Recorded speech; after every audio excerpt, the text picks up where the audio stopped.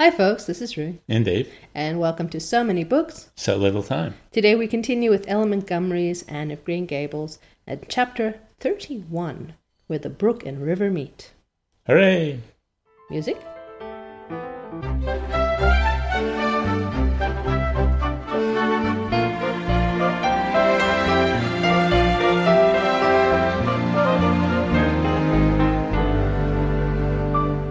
So, shall I ask how you are, even though I kind of know? Rue's a little sleepy today. I'm a wee bit sleepy, and I realized it's probably lack of sleep. That is, I know. Sherlock, you've cracked the case. I know.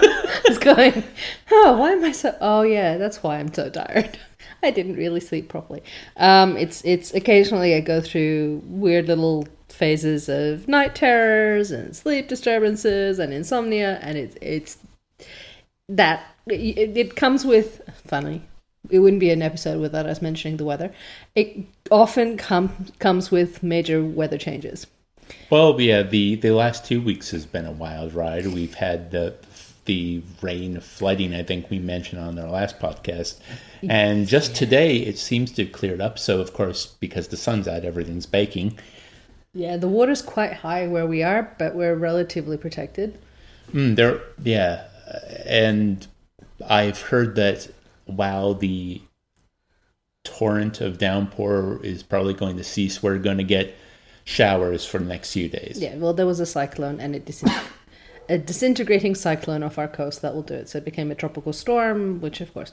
Now, an odd fact, I don't know if you noticed, for the last few days, there's been a bit of an aroma wafting in the air in our local town. No, you didn't notice the slight sewagey smell? No. Yeah, my mum and I had been noticing it since roughly Monday, going, what is going on? Oh. And it was, and I overheard on the radio, I think yesterday, 91 of the sewage pumps had decided to malfunction and not work properly, and that's why there was sewage and toilets backing up all up and down the city. Ew. I know. And my favorite part of it was the warning, please be advised that some toilets may experience backflow. And I just went, no. I refuse to accept this. No one's allowed to poo for the next. It was just a humorous take on it, but it didn't really. Well, no. We were lucky. Our house was spared. But yeah. I'm lucky my house was spared. Where I'm working, the lady who's hired me, she's Indian, and she had some beans and rice, and it looked very nice yesterday. So I said, "Ooh, what's that?" And she goes, "Oh, well, I can give you a bit." I thought, but I warn you, it's spicy. What's your spice tolerance like? And I'm like, look, it's not great, but fair. I've really enjoyed spicy foods over the last few years. You've upgraded from mayonnaise too. Not that you eat mayonnaise. That's the funny part of this, but. Oh, well, actually, as an aside, last night I saw the season premiere of Hot Ones on YouTube with Margot Robbie, and he asked her what her tolerance was like. She goes, well, I was raised eating a lot of mashed potatoes. And on the second wing, she's like, this is the spiciest thing I've ever eaten. Yes. But she was a champ. She got through all 10. Yeah. So back to that. The beans and rice, she gave me a small amount on a plate, and... it was very nice. It was about a 6 on my scale. And I only had a small amount, and I said, yeah, if I'd had a larger serve, this might have been a problem. But last night was a problem. There were consequences. Yes. There were consequences. There was an ending to this story, so to speak. No, not an ending, a series of endings. Oh, no. Speaking of Margot Robbie, and it's funny because our friend Shane, he popped by this week, and we were watching. Was it last week? I can't keep track of time anymore. He popped by, and we decided to watch. Firstly, a lot of bad YouTube videos, and I mean bad, really bad YouTube videos. You know those craft videos that just shouldn't be a thing. Okay, so just. I'm not mentioning the names of the channels quite deliberately because I don't want to promote them. Oh, you mean like people creating like tiny kitchens and all this stuff? No, those are cool. Those are cool. They're actually crafts that are cool. More this is a life hack, and then they do something random with hot glue and toothpaste, and it's just not meant to be. Okay. And they don't actually work most of the time. But that's the kind of bad YouTube video I approve of, rather than the I'm going to rant about this movie for half an hour. Good point. But it was, we were watching it for entertainment, and then he said, "Oh yeah, Margot Robbie was on Hot Ones." Both he and I know Margot, not like that we're friends or personal thing, but we'd encountered her on the coast from when she used to live because here. she is a Gold She's a Gold Coaster. She used to work in Broadbeach. She used to work in the local subway in Broadbeach and other places. And I knew her from when she did a short course in acting at just like a short one that was run by NIDA. I was developing techniques for teaching, side note. And so, yeah, she was in the same intake. And she was even then very driven, very dedicated, very, like, really... But even that, so we were watching her eat the Hot Ones chicken. Oh, so you've experienced it. Yeah. We saw it, and it was funny because we were kind of speculating, saying, well, living on the coast, not having had, especially working in Broadbeach, not having had Thai food at Bon Chu Thai, or like that's pretty unusual. Like usually you get a little bit of spice at least. That's true. I mean, one of the things I love about maybe Australia in general, but definitely here on the Gold Coast, there's such a large influx of at least all the countries of Asia, Indian to Korean to Thai, the Malaysian. 50 plus nations of Asia, as opposed to the 3 or 4 that most people seem to be familiar with. But there is a variety in world foods, and especially in terms of spicy foods. Yes, and that's why, I mean, yeah, to be fair, it's become more so in the last few years, maybe 20 years, and it's been maybe a little bit under 20 years since Margot did that short course and was working at Subway and whatnot, so it's been less than that, but still. However, we were looking at it and going... odd comment that came up was that even when she was making the Subway sandwiches, like when she was on duty, you knew you were going to get the best Subway sandwich possible, because whatever she did with excellence. Like that was very dedicated. But we were still very curious as to how she'd managed to dodge all things spicy. Even just, every time I go to Subway, I get lots of jalapenos on myself. I mean, even just, maybe she was just meaning that it wasn't something that she was used to having on a regular basis, kind of wasn't regularly exposed to. But it was pretty funny because, yeah. Look, to be fair, spice tolerance is a combination of genetics and exposure, and therefore we cannot. It's not a judgment if someone cannot have spicy food and cannot tolerate it, or vice versa. Although we will mock it quite soundly. It will be mocked by those people who actually season their foods. Yeah.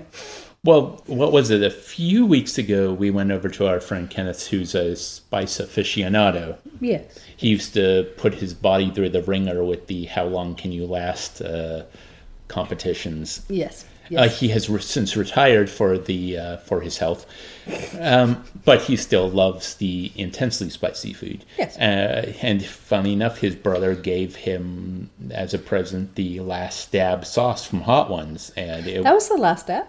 It was, and it was we got some. What was it? It was popcorn chicken or chicken tender. No, it was just like potato gems. Yes, it was frozen chicken and potato gems, and he put some on a plate, and I took like a potato gem. Oh, it was a popcorn chicken thing. Yep. And I just dabbed the popcorn chicken in the Last Dab sauce, just the most minuscule amount, put it in my mouth, and instantly my whole mouth just warmed up immediately. I'm like, okay, yeah, this is intense. I don't know, like, I found it really sharp and spicy, but, yeah. I still never want to look at the bomb. I don't even want to be in the same room as the bomb. That's one of the sources. Da bomb, yeah. Da bomb.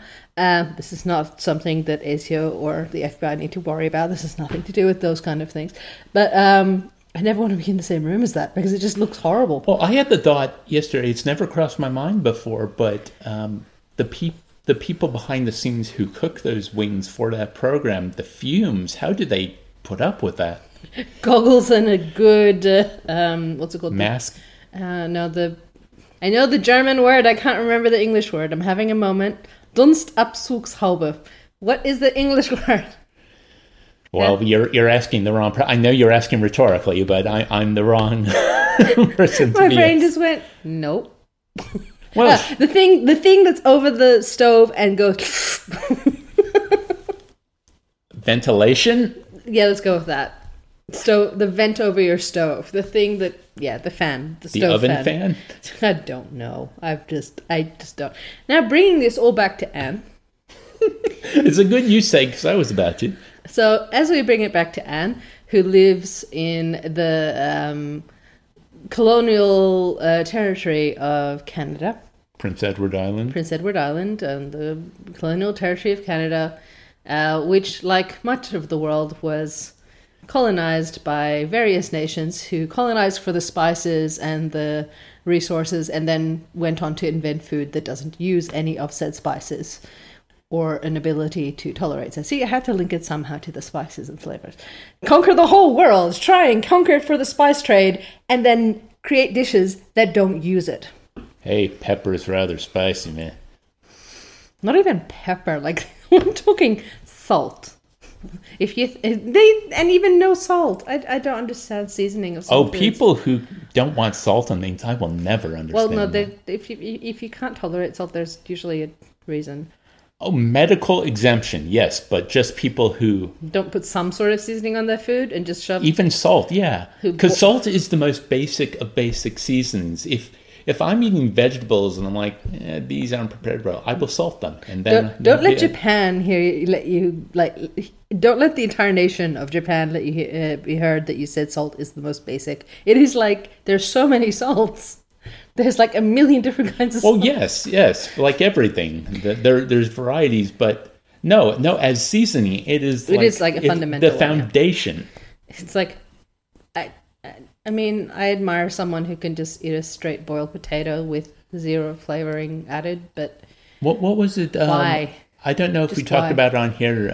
It's the old story where like a prince asked his fiance about how much she loved him, and she said, "I love you as much as salt," and he was quite offended, and he sent her off like into exile or something, and then I think it was his cook or someone else to try and explain to him what she meant, cooked his food without salt for the next week. Yeah.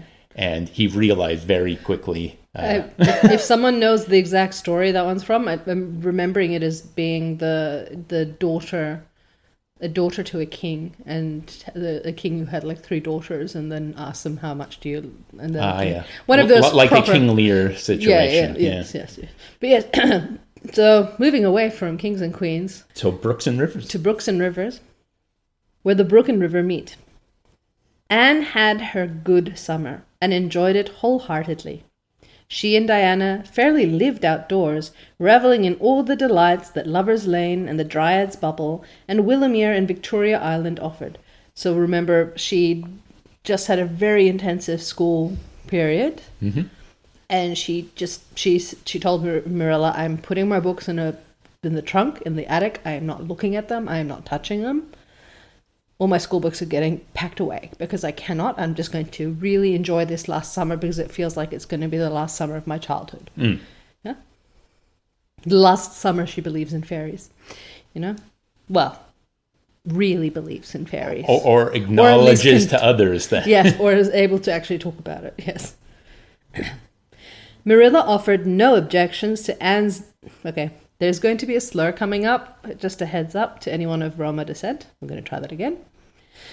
Marilla offered no objections to Anne's gypsyings. The Spencervale doctor, who had come the night Minnie May had the croup, met Anne at the house of a patient one afternoon early in vacation, looked her over sharply, screwed up his mouth, shook his head, and sent a message to Marilla Cuthbert by another person.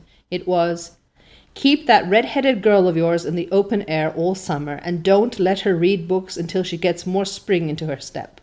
So she had obviously really pushed it. This message frightened Marilla wholesomely. That's an unusual way of using wholesome. As in the whole. The entirety, completely. This message frightened Marilla wholesomely. She read Anne's death warrant by consumption in it unless it was scrupulously obeyed. As a result, Anne had the golden summer of her life as far as freedom and frolic went. She walked, rode, buried, and dreamed to her heart's content, and when September came, she was as bright-eyed and alert, with a step that would have satisfied the Spencervale doctor, and a heart full of ambition and zest once more. "I feel just like studying with might and main," she declared, as she brought her books down from the attic. "Oh, you good old friends, I'm glad to see your honest faces once more. Yes, even you, geometry. I've had a perfectly beautiful summer, Marilla, and now I'm rejoicing as a strong man to run a race, as Mr. Allen said last Sunday. Doesn't Mr. Allen preach magnificent sermons? Mrs. Lynde says he is improving every day, and the first thing we know some city church will gobble him up, and then we'll be left and have to turn to and break in another green preacher. But I don't see the use of meeting trouble halfway, do you, Marilla? I think it would be better just to enjoy Mr. Allen while we have him. If I were a man, I think I'd be a minister. They can have such an influence for good if their theology is sound. And it must be thrilling to preach splendid sermons and stir your hearers' hearts. Why can't women be ministers, Marilla? I asked Mrs. Lynde that, and she was shocked and said it would be a scandalous thing.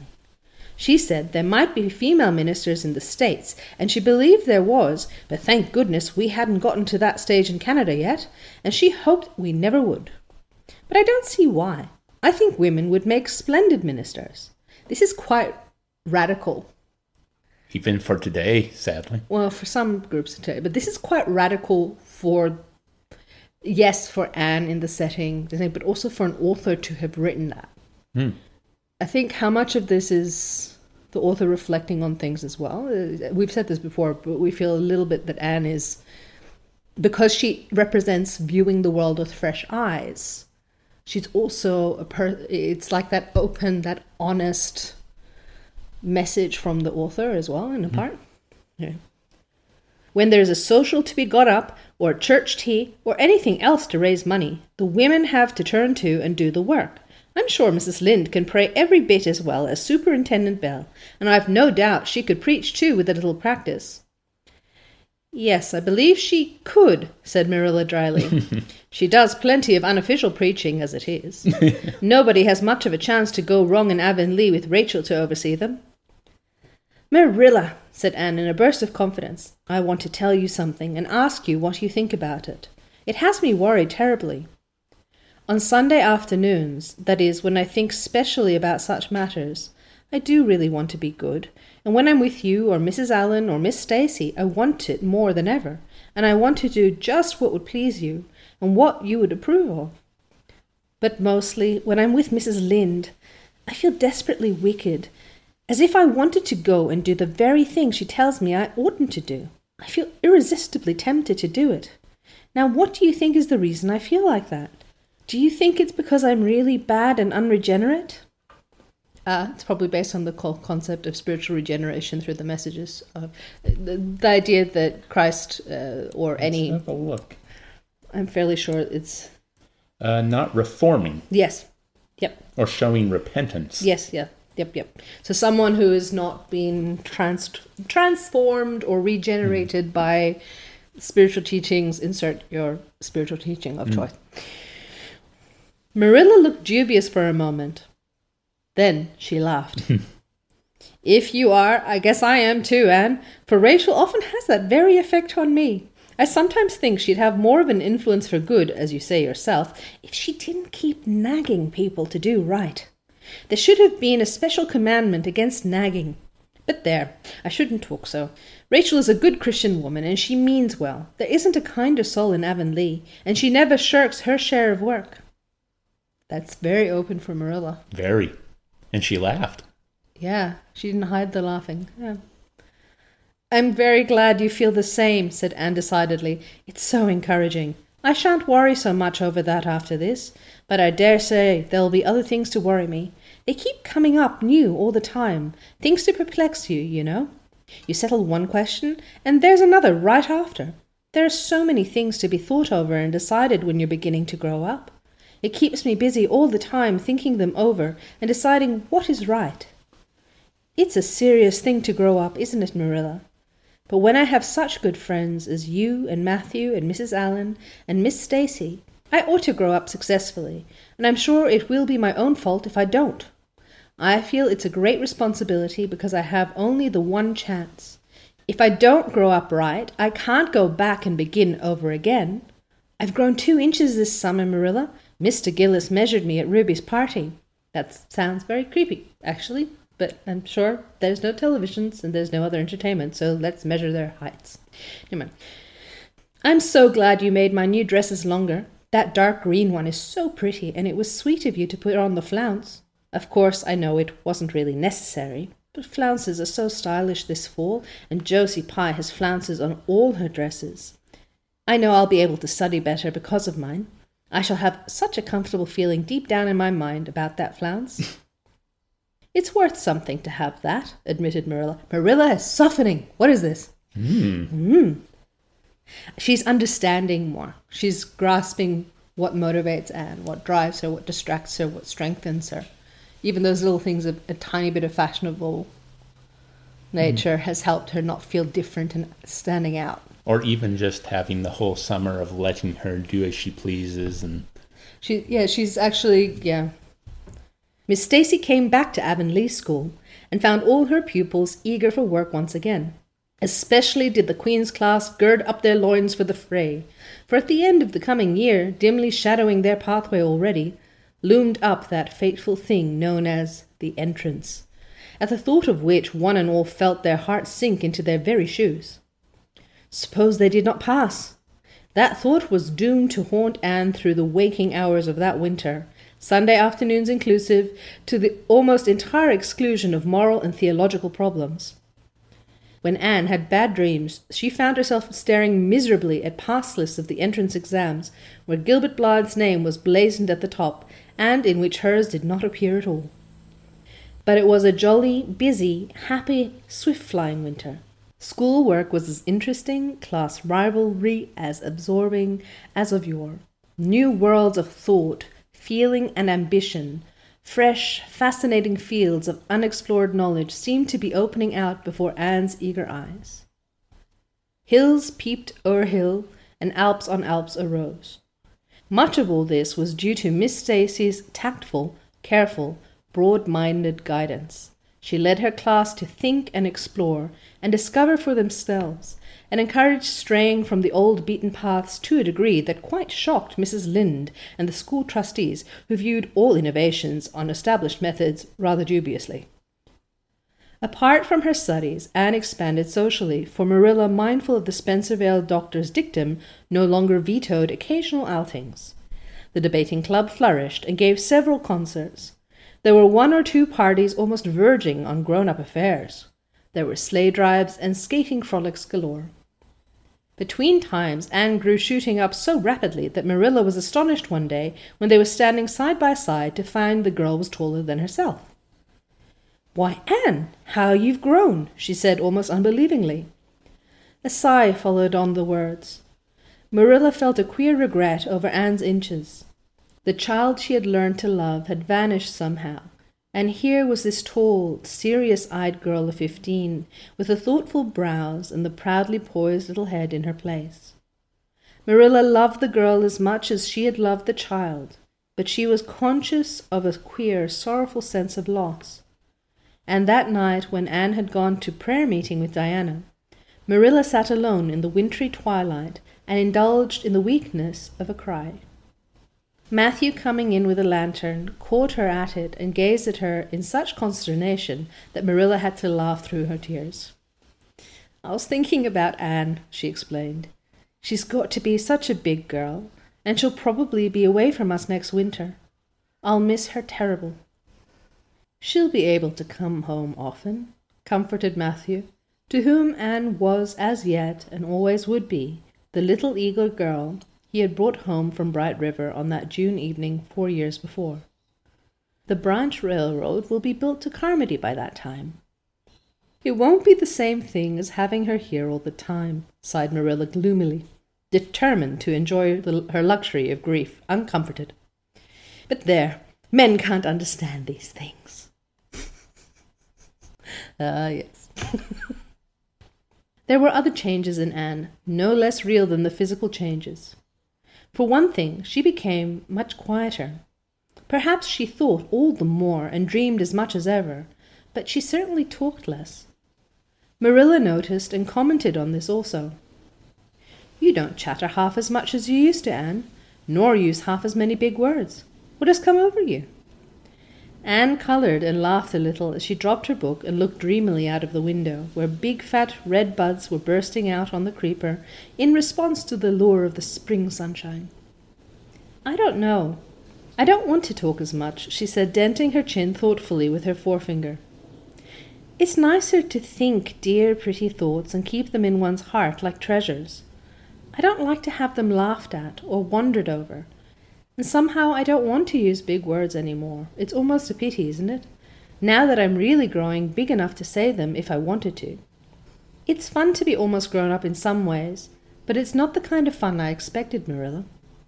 There's so much to learn and do and think that there isn't time for big words. Besides, Miss Stacy says the short ones are much stronger and better. She makes us write all our essays as simply as possible. It was hard at first. I was so used to crowding in all the fine big words I could think of, and I thought of any number of them. But I've got used to it now, and I see it's so much better. What has become of your story club? I haven't heard of you speak of it for a long time. The story club isn't in existence any longer. We hadn't time for it, and anyhow I think we had gotten tired of it. It was silly to be writing about love and murder and elopement and mysteries. Miss Stacy sometimes has us write a story for training in composition, but she won't let us write anything but what might happen in Avonlea in our own lives, and she criticizes it very sharply, and makes us criticize our own too. I never thought my compositions had so many faults until I began to look for them myself. I feel so ashamed. I wanted to give up altogether, but Miss Stacy said I could learn to write well if only I trained myself to be my own severest critic, and so I am trying to. You've only 2 more months before the entrance, said Marilla. Do you think you'll be able to get through? Anne shivered. I don't know. Sometimes I think I'll be all right, and then I get horribly afraid. We've studied hard, and Miss Stacy has drilled us thoroughly, but we mayn't get through for all that. We've each got a stumbling block. Mine is geometry, of course, and Jane's is Latin, and Ruby's and Charlie's is algebra, and Josie's is arithmetic. Moody Spurgeon says he feels it in his bones that he is going to fail in English history. Miss Stacy is going to give us examinations in June just as hard as we'll have at the entrance and mark us just as strictly, so we'll have some idea. I wish it was all over, Marilla. It haunts me. Sometimes I wake up in the night and wonder what I'll do if I don't pass. Why, go to school next year and try again, said Marilla unconcernedly. Oh, I don't believe I'd have the heart for it. It would be such a disgrace to fail, especially if the others passed. And I get so nervous in an examination that I'm likely to make a mess of it. I wish I had nerves like Jane Andrews. Nothing rattles her. Anne sighed, and dragging her eyes from the witcheries of the spring world, the beckoning day of breeze and blue, and the green things upspringing in the garden, buried herself resolutely in her book. There would be other springs, but if she did not succeed in passing the entrance, Anne felt convinced that she would never recover sufficiently to enjoy them. So she has changed. A little more thoughtful. Little quieter, reflecting, introspective. Maybe that's the word, introspective. She's a little bit more aware. I don't know what I think, yes, I think we are trained to be our severest critics, but I guess that's the... I think Anne was always very critical of herself, but she wasn't able to critically assess from the perspective of others as well. Well, also, her creativity was one of her strongest assets, and she could see she flourished in it so much more than everyone around her, especially with the story club. So now that Miss Stacy's kind of had her turn that in on her own creativity, it's probably... I wouldn't say dampened it at all. It's just made her more channeled aware. It. She's more channeled, more directed. Like if she wants to express certain things, she. I think also it was saying she's been very preoccupied with entrance. Maybe that's haunting her a little bit, as she puts it, and that's also going to be something that puts a dampener on. Oh, the anxiety of getting into a school. I mean, yeah, I'd say that's probably, yeah. And especially, like to Marilla, it's just you'll try again next year. But for Anne, it's like, no. Especially if Gilbert got in, I couldn't live that down. No, I mean, she would learn to deal, but yeah, it would be a very difficult challenge, because a heavy blow. Well, she doesn't deal very well with. She's very prideful, which, I mean, not prideful in a bad way, except for that one moment. But she has pride. She doesn't like her dignity being compromised, which is good. Good sense of dignity. Yeah. So, the next chapter? The next chapter. Onwards. Chapter 32. The pass list is out. I wonder what that's about. With the end of June came the close of the term, and the close of Miss Stacy's rule in Avonlea School. That rhymed really nicely. Anne and Diana walked home that evening feeling very sober indeed. Red eyes and damp handkerchiefs bore convincing testimony to the fact that Miss Stacy's farewell words must have been quite as touching as Mr. Phillips had been under similar circumstances 3 years before. Diana looked back at the schoolhouse from the foot of the spruce hill and sighed deeply. "It does seem as if it was the end of everything, doesn't it?" she said dismally. "You oughtn't feel half as badly as I do," said Anne, hunting vainly for a dry spot on her handkerchief. "You'll be back again next winter, but I suppose I've left the dear old school forever. If I have good luck, that is. It won't be a bit the same. Miss Stacy won't be there, nor you, nor Jane, nor Ruby probably." I like the confidence in Ruby's ability is not as high. "I shall have to sit all alone, for I couldn't bear to have another deskmate after you. Oh, we have had jolly times, haven't we, Anne? It's dreadful to think they're all over." 2 big tears rolled down by Diana's nose. "If you would stop crying, I could," said Anne imploringly. "Just as soon as I put away my hanky, I see you brimming up again, and that starts me off again. As Mrs. Lynde says, if you can't be cheerful, be as cheerful as you can. After all, I dare say I'll be back next year. This is one of the times I know I'm not going to pass. They are getting alarmingly frequent." So she's getting these moments. She gets the feeling of impending doom. Yeah. "Why, you came out splendidly in the exams Miss Stacy gave." "Yes, but those exams didn't make me nervous. When I think of the real thing, you can't imagine what a horrid, cold, fluttery feeling comes around my heart. And then my number is 13, and Josie Pye says it's so unlucky. I am not superstitious, and I know it can make no difference, but still I wish it wasn't 13. "Oh, I do wish I was going in with you," said Diana. "Wouldn't we have a perfectly elegant time? But I suppose you'll have to cram in the evenings." "No, Miss Stacy has made us promise not to open a book at all.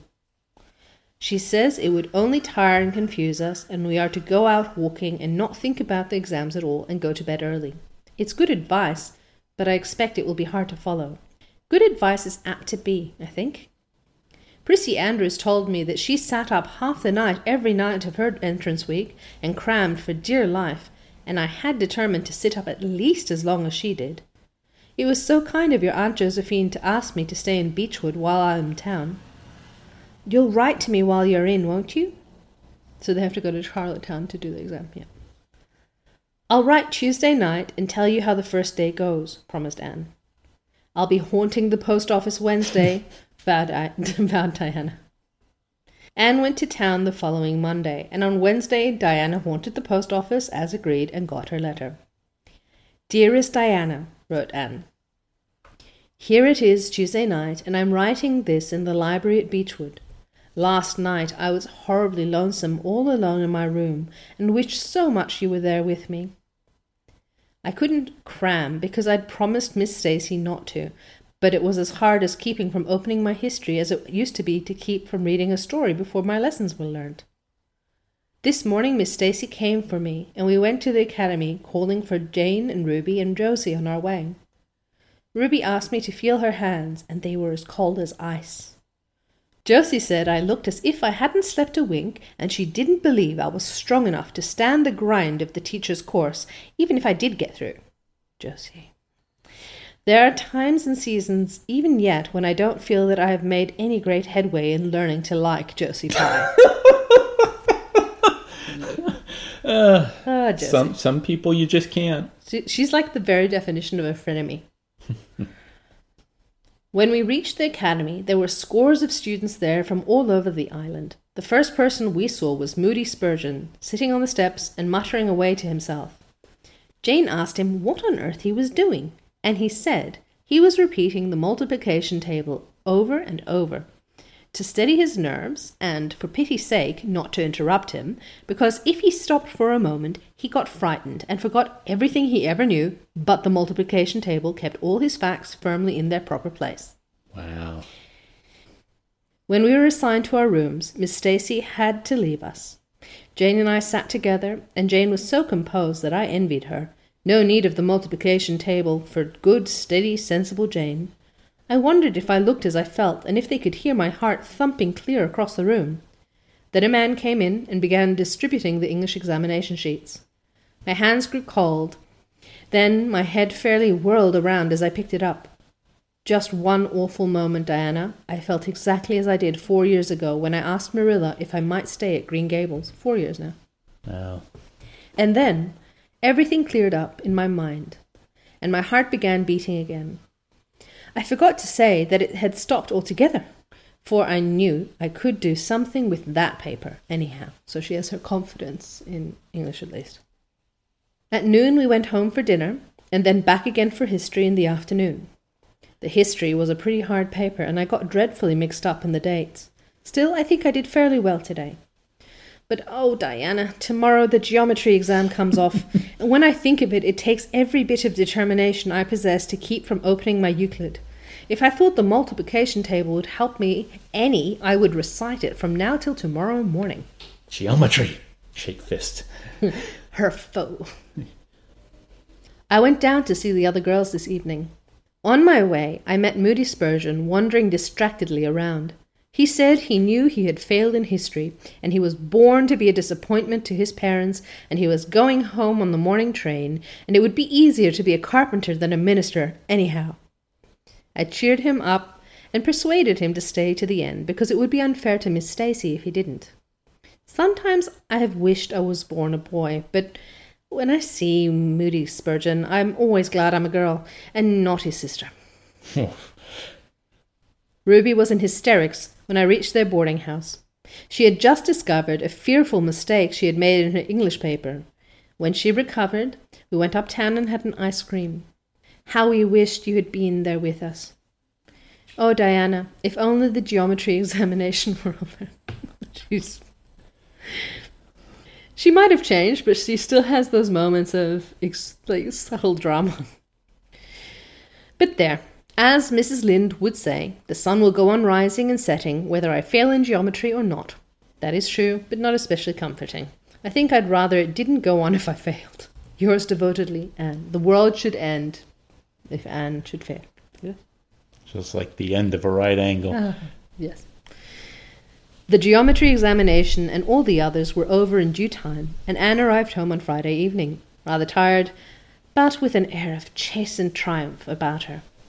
Diana was over at Green Gables when she arrived, and they met as if they had been parted for years. You old darling, it's perfectly splendid to see you back again. It seems like an age since you went to town, and oh, Anne, how did you get along? Pretty well, I think, in everything but the geometry. I don't know whether I passed in it or not, and I have a creepy, crawly presentiment that I didn't. Oh, how good it is to be back. Green Gables is the dearest, loveliest spot in the world. How did the others do? The girls say they know they didn't pass, but I think they did pretty well. Josie said the geometry was so easy a child of 10 could do it. Josie. Moody Spurgeon still thinks he failed in history, and Charlie says he failed in algebra. But we don't really know anything about it, and won't until the pass list is out. That won't be for a fortnight. Fancy living a fortnight in such suspense. I wish I could go to sleep and never wake up until it's over. Diana knew it would be useless to ask how Gilbert Blythe had fared, so she merely said, "Oh, you'll pass all right, don't worry." "I'd rather not pass at all than not come out pretty well up on the list," flashed Anne, by which she meant, and Diana knew she meant, that success would be incomplete and bitter if she did not come out ahead of Gilbert Blythe. Oh, God. Still so petty. I mean, it's funny because she's like, no, like, I'm over it. I'd rather be his friend. But competition. Like, competition drives me. With this end in view, Anne had strained every nerve during the examinations. So had Gilbert. They had met and passed each other on the street a dozen times without any sign of recognition, and I can't handle it, because this is her annoyed at him for not trying to resume the friendship. Again, like, it's one of those, oh, you're ignoring me? Fine, I'm going to ignore you back, even though it was my reaction to your bad behavior in the beginning that got me to this. It's just... And 100 years from now, the Blythes and the Shirleys will hate each other and no one will know why. I'm just going to go back. They had met and passed each other on the street a dozen times without any sign of recognition. And every time Anne had held her head a little higher and wished a little more earnestly that she had made friends with Gilbert when he had asked her, and vowed a little more determinedly to surpass him in all the examinations. She knew that all Avonlea Jr. was wondering which would come out first. She even knew that Jimmy Glover and Ned Wright had a bet on the question, and that Josie Pye had said there was no doubt in the world that Gilbert would be first, and she felt that her humiliation would be unbearable if she failed. It's Josie, man. Josie. It's all Josie. But she had another and nobler motive for wishing to do well. She wanted to pass high for the sake of Matthew and Marilla, especially Matthew. Matthew had declared to her his conviction that she would beat the whole island. That, Anne felt, was something it would be foolish to hope for, even in the wildest dreams. But she did hope fervently that she would be among the first 10 at least, so that she might see Matthew's kindly brown eyes gleam with pride in her achievement. That, she felt, would be a sweet reward indeed for all her hard work and patient grubbing among unimaginative equations and conjugations. At the end of the fortnight, Anne took to haunting the post office. Also, in the distracted company of Jane, Ruby, and Josie, opening the Charlottetown dailies with shaking hands and cold sink-away feelings as bad as any experienced during the entrance week. Charlie and Gilbert were not above doing this too, but Moody Spurgeon stayed resolutely away. "I haven't got the grit to go there and look at a paper in cold blood," he told Anne. "I'm just going to wait until somebody comes and tells me suddenly whether I've passed or not." That's kind of an abdication of any responsibility. Like, I don't want to deal with this. When 3 weeks had gone by without the pass list appearing, Anne began to feel that she really couldn't stand the strain much longer. Her appetite failed, and her interest in Avonlea doings languished. Mrs. Lynde wanted to know what else you could expect with a Tory superintendent of education at the head of affairs, and Matthew, noting Anne's paleness and indifference, and the lagging steps that bore her home from the post office every afternoon, began to seriously wonder if he hadn't better vote Grit at the next election. Wow. But one evening the news came. Anne was sitting at her open window, for the time forgetful of the woes of examinations and the cares of the world, as she drank in the beauty of the summer dusk, sweet-scented with flower breaths from the garden below, and sibilant and rustling from the stir of poplars. The eastern sky above the firs was flushed faintly pink from the reflection of the west, and Anne was wondering dreamily if the spirit of colour looked like that when she saw Diana come flying down through the firs, over the log bridge and up the slope, with a fluttering newspaper in her hand.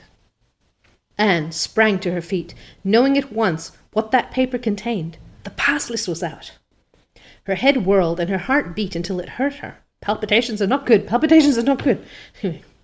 She could not move a step. It seemed an hour to her before Diana came rushing along the hall and burst into the room without even knocking, so great was her excitement. "Anne, you've passed," she cried. "Passed the very first. You and Gilbert both. Your ties, but your name is first. Oh, I'm so proud." Vindication! Diana flung the paper on the table and herself on Anne's bed, utterly breathless and incapable of further speech. Well, yeah. No, just like, the paper!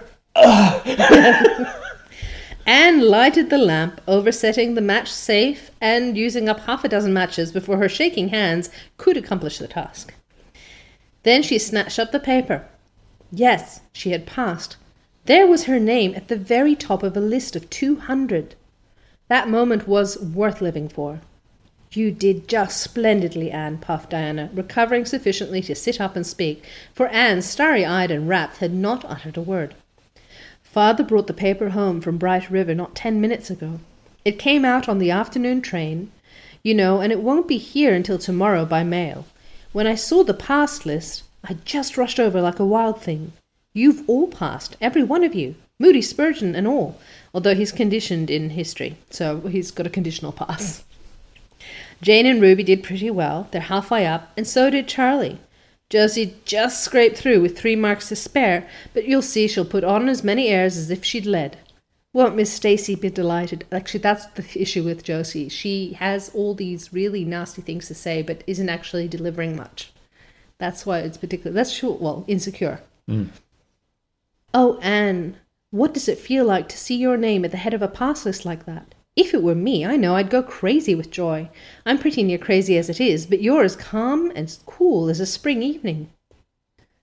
I'm just dazzled inside, said Anne. I want to say 100 things, and I can't find words to say them in. I never dreamed of this. Yes, I did too, just once. I let myself think once, what if I should come out first? Quakingly, you know, for it seemed so vain and presumptuous to think I could lead the island. Excuse me a minute, Diana. I must run right out into the field to tell Matthew. Then we'll go up the road and tell the good news to the others. They hurried to the hayfield below the barn where Matthew was coiling hay, and, as luck would have it, Mrs. Lynde was talking to Marilla on the fence lane. Oh, Matthew, exclaimed Anne, I've passed and I'm first. Or one of the first. I'm not vain, but I'm thankful. Well now, I always said it, said Matthew, gazing at the pass list delightedly. I knew you could beat them all easy. You've done pretty well, I must say, Anne, said Marilla, trying to hide her extreme pride in Anne from Mrs. Rachel's critical eye. But that good old soul said heartily, I just guess she has done well, and far be it from me to be backward in saying it. You're a credit to your friends, Anne, that's what, and we're all proud of you. It's funny that Marilla's like, I must show that I am disciplined and tempered, and I do not spoil her. But Mrs. Lynde's like, oh, whatever, she's awesome. That night Anne, who had wound up the delightful evening with a serious little talk with Mrs. Allen at the manse, knelt sweetly by her open window in a great sheen of moonshine and murmured a prayer of gratitude, an aspiration that came straight from her heart. There was in it thankfulness for the past, a reverent petition for the future, and when she slept on her white pillow, her dreams were fair and bright and beautiful as maidenhood might desire. Ah, Yeah. Wonderful. Wonderful, sir. So she's smart as a bullet. She's smart as a bullet. Why is a bullet smart? I need to know this now. No. That's not even the saying. I think I've mixed them up with something else. Probably. Quick as a bullet. Quick as a whip. I don't know. There are some expressions in English that make no sense. What does make sense is Anne passing. Well, Anne passing, yes. Leading the island, well, yes.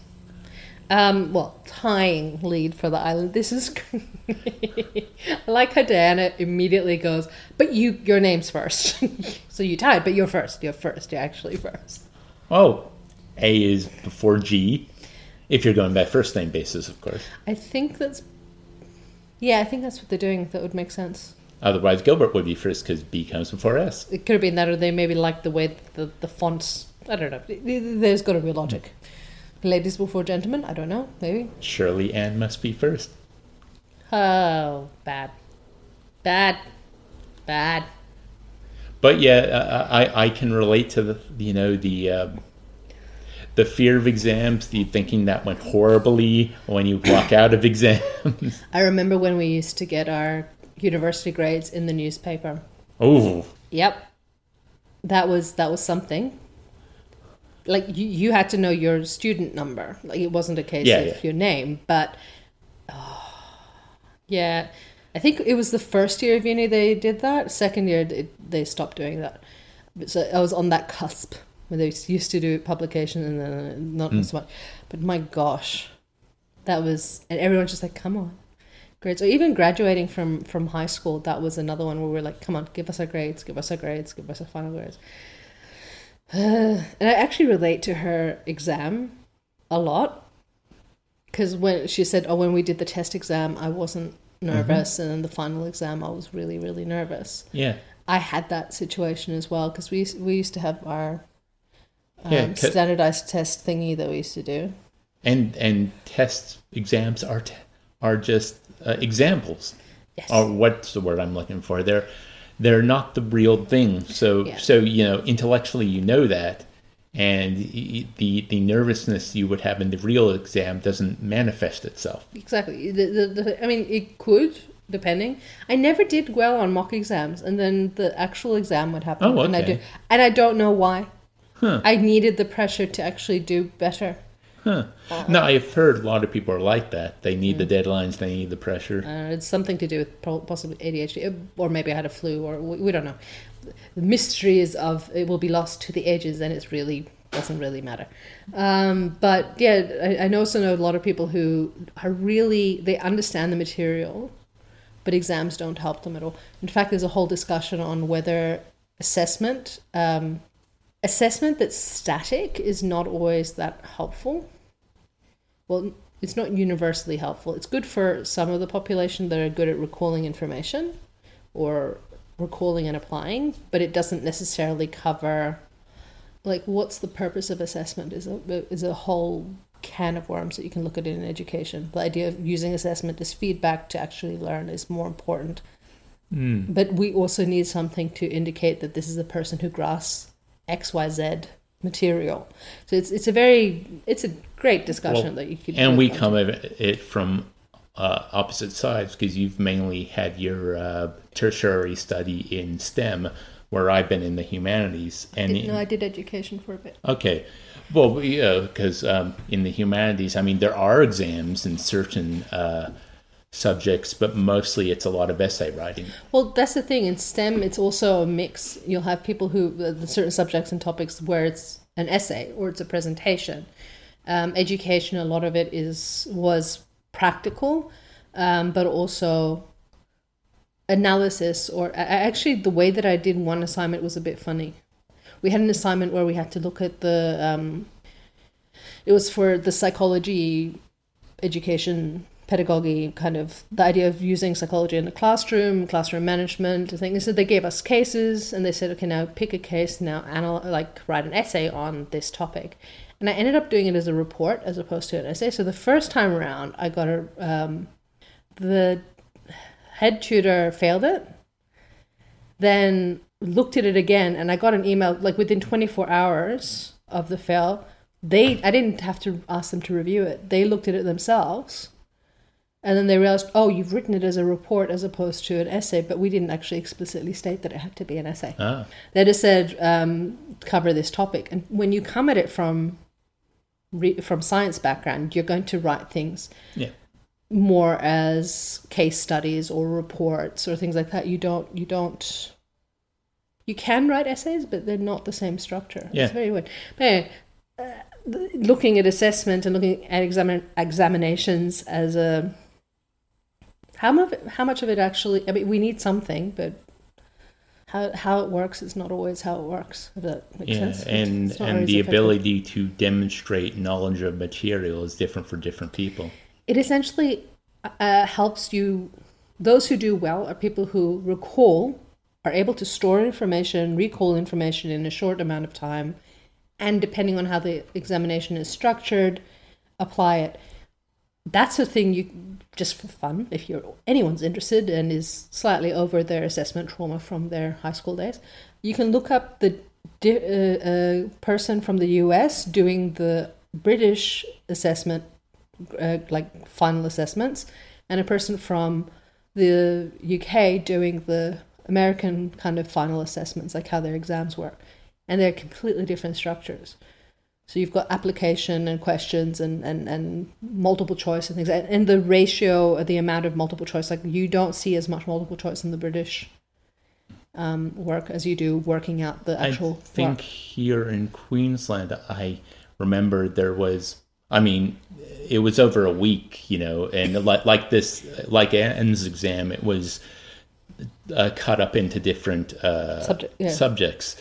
But I do, I remember a lot of them being multiplication or, multiple choice. Multiple choice, yes, yeah. Multiple. Sorry, because I was thinking in my head about maths, yes. Which was always one of my weakest subjects at school. But then there was an essay writing for the English.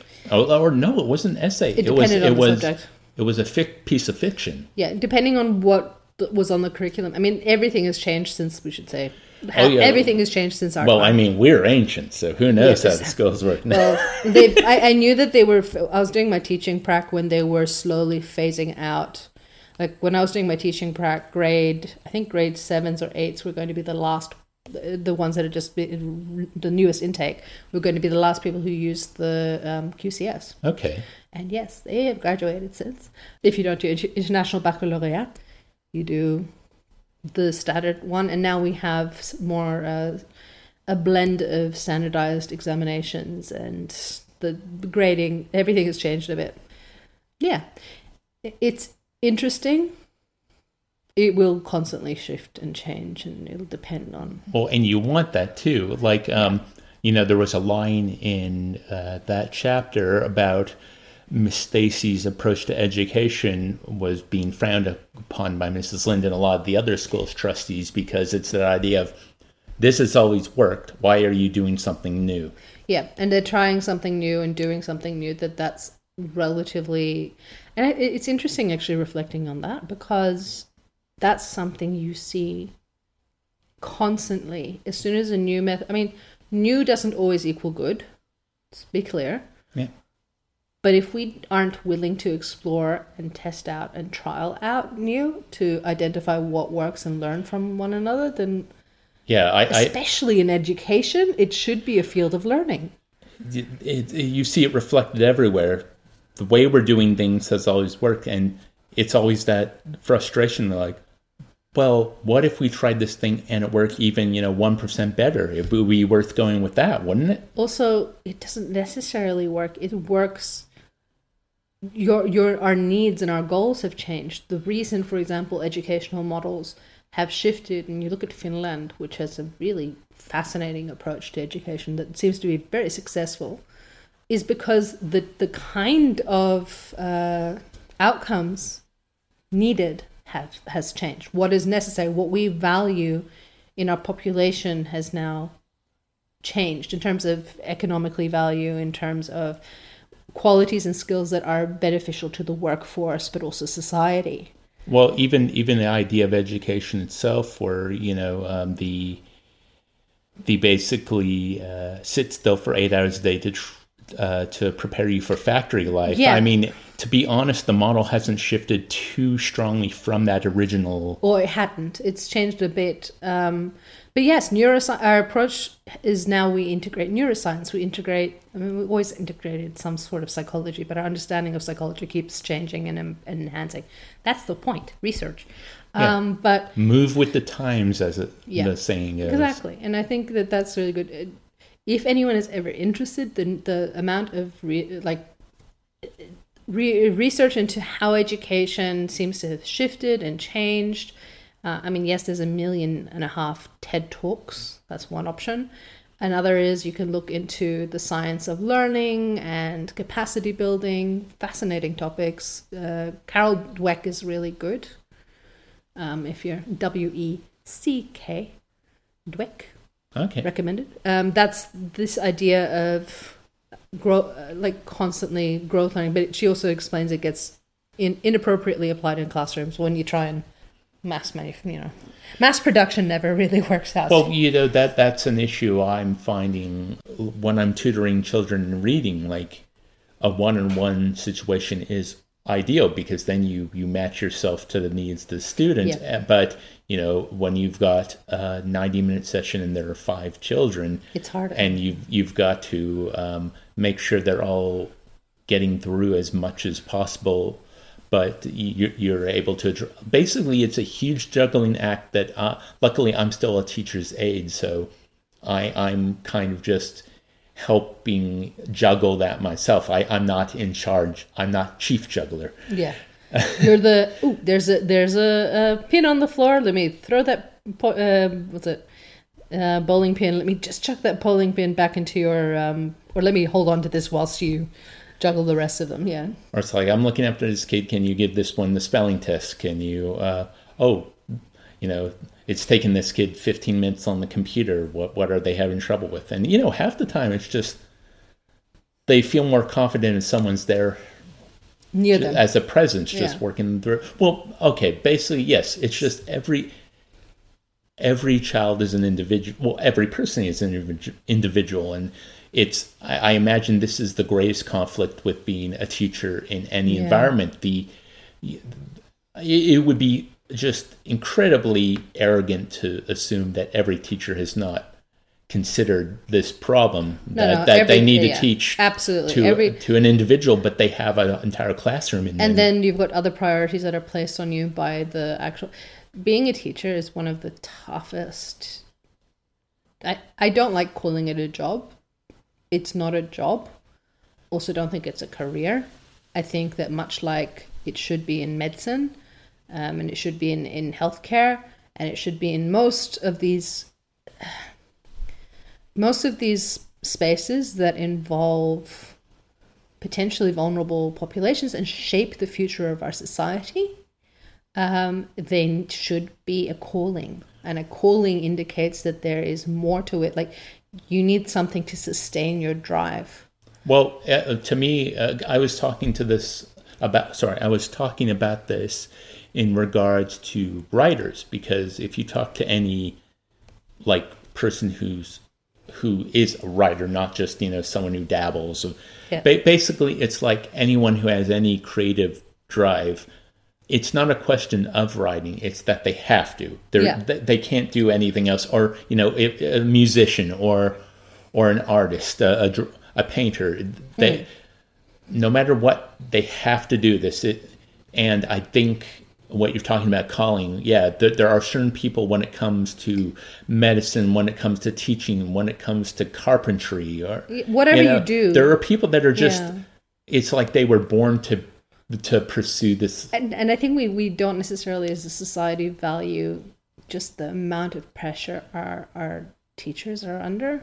Yeah. And yes, our students are as well, because our systems are not, that's another massive. Yes. We went into a bit of it when we were discussing 1984, but even here with Anne, we have these. She's just frankly gone, this is my struggle subject. That's Charlie struggles with this, so and just showing every one of them has their abilities, their skills, their weaknesses. I mean, in this case, it was focusing on subjects they struggled with, but this is even with a teacher who actually cares. Yes. And was giving them the time and actually working through things with them. Yeah. And not even using a generalized approach. That's the thing. She would talk to them specifically and directly and look at their strengths and their weaknesses. So it's that Miss Stacy is she knows what she's doing. Well, she's teaching because she has Miss Stacy clearly loves bringing out the best in her students, whatever that happens to be.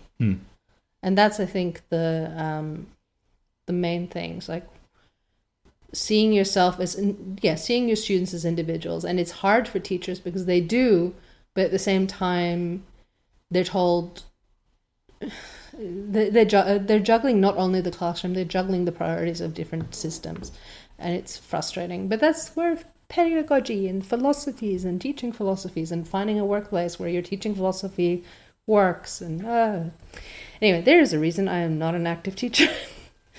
There's one very big reason, and one is pretty much the system is not.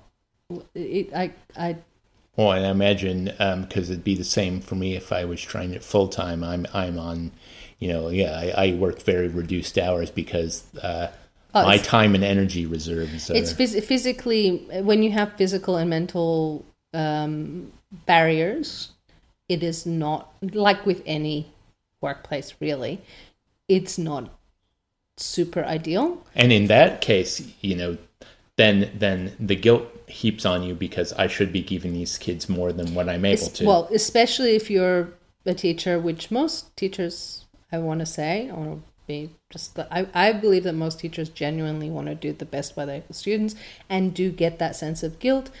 They're certainly not in it for the money. But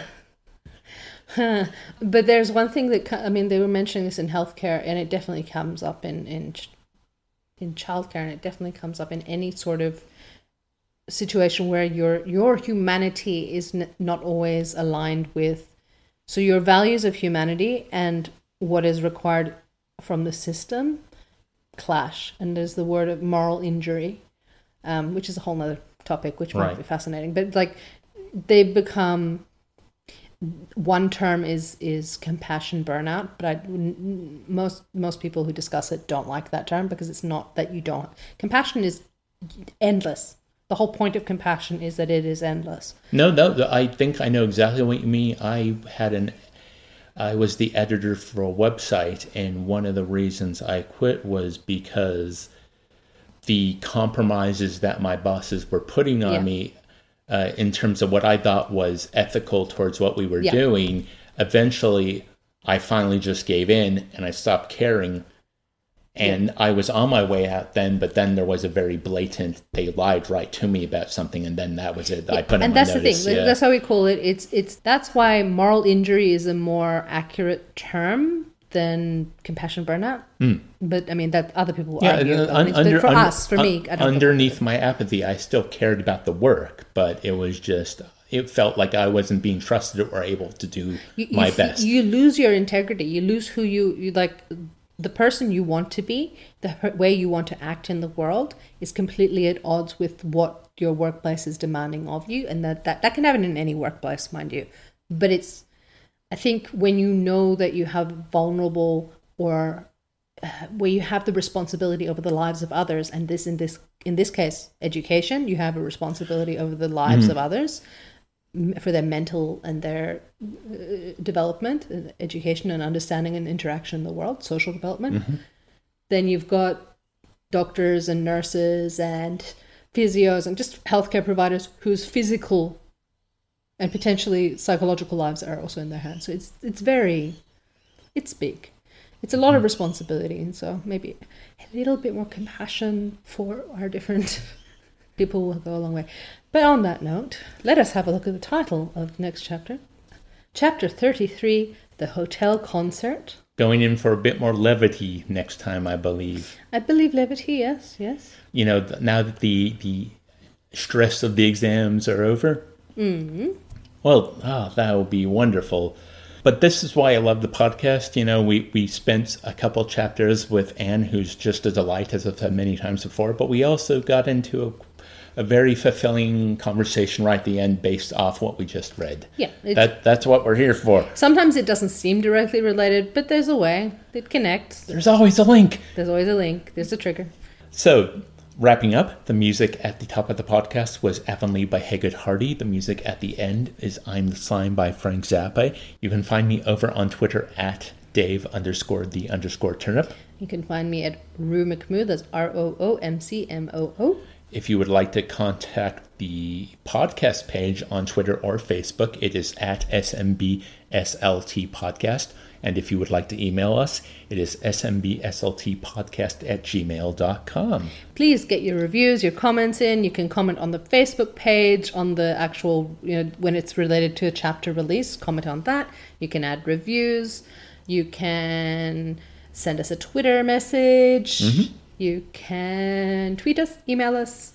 You can share the podcast with your friends. If you so desire, you can share the podcast with your friends. It's all fun time.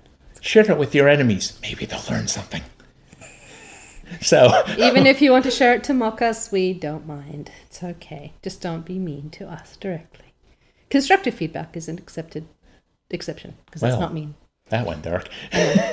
Yes. These are the internets we live in. It is the internet times we live in, yes. It was the blurst of time. So, without further ado, till next week. Bye. Bye.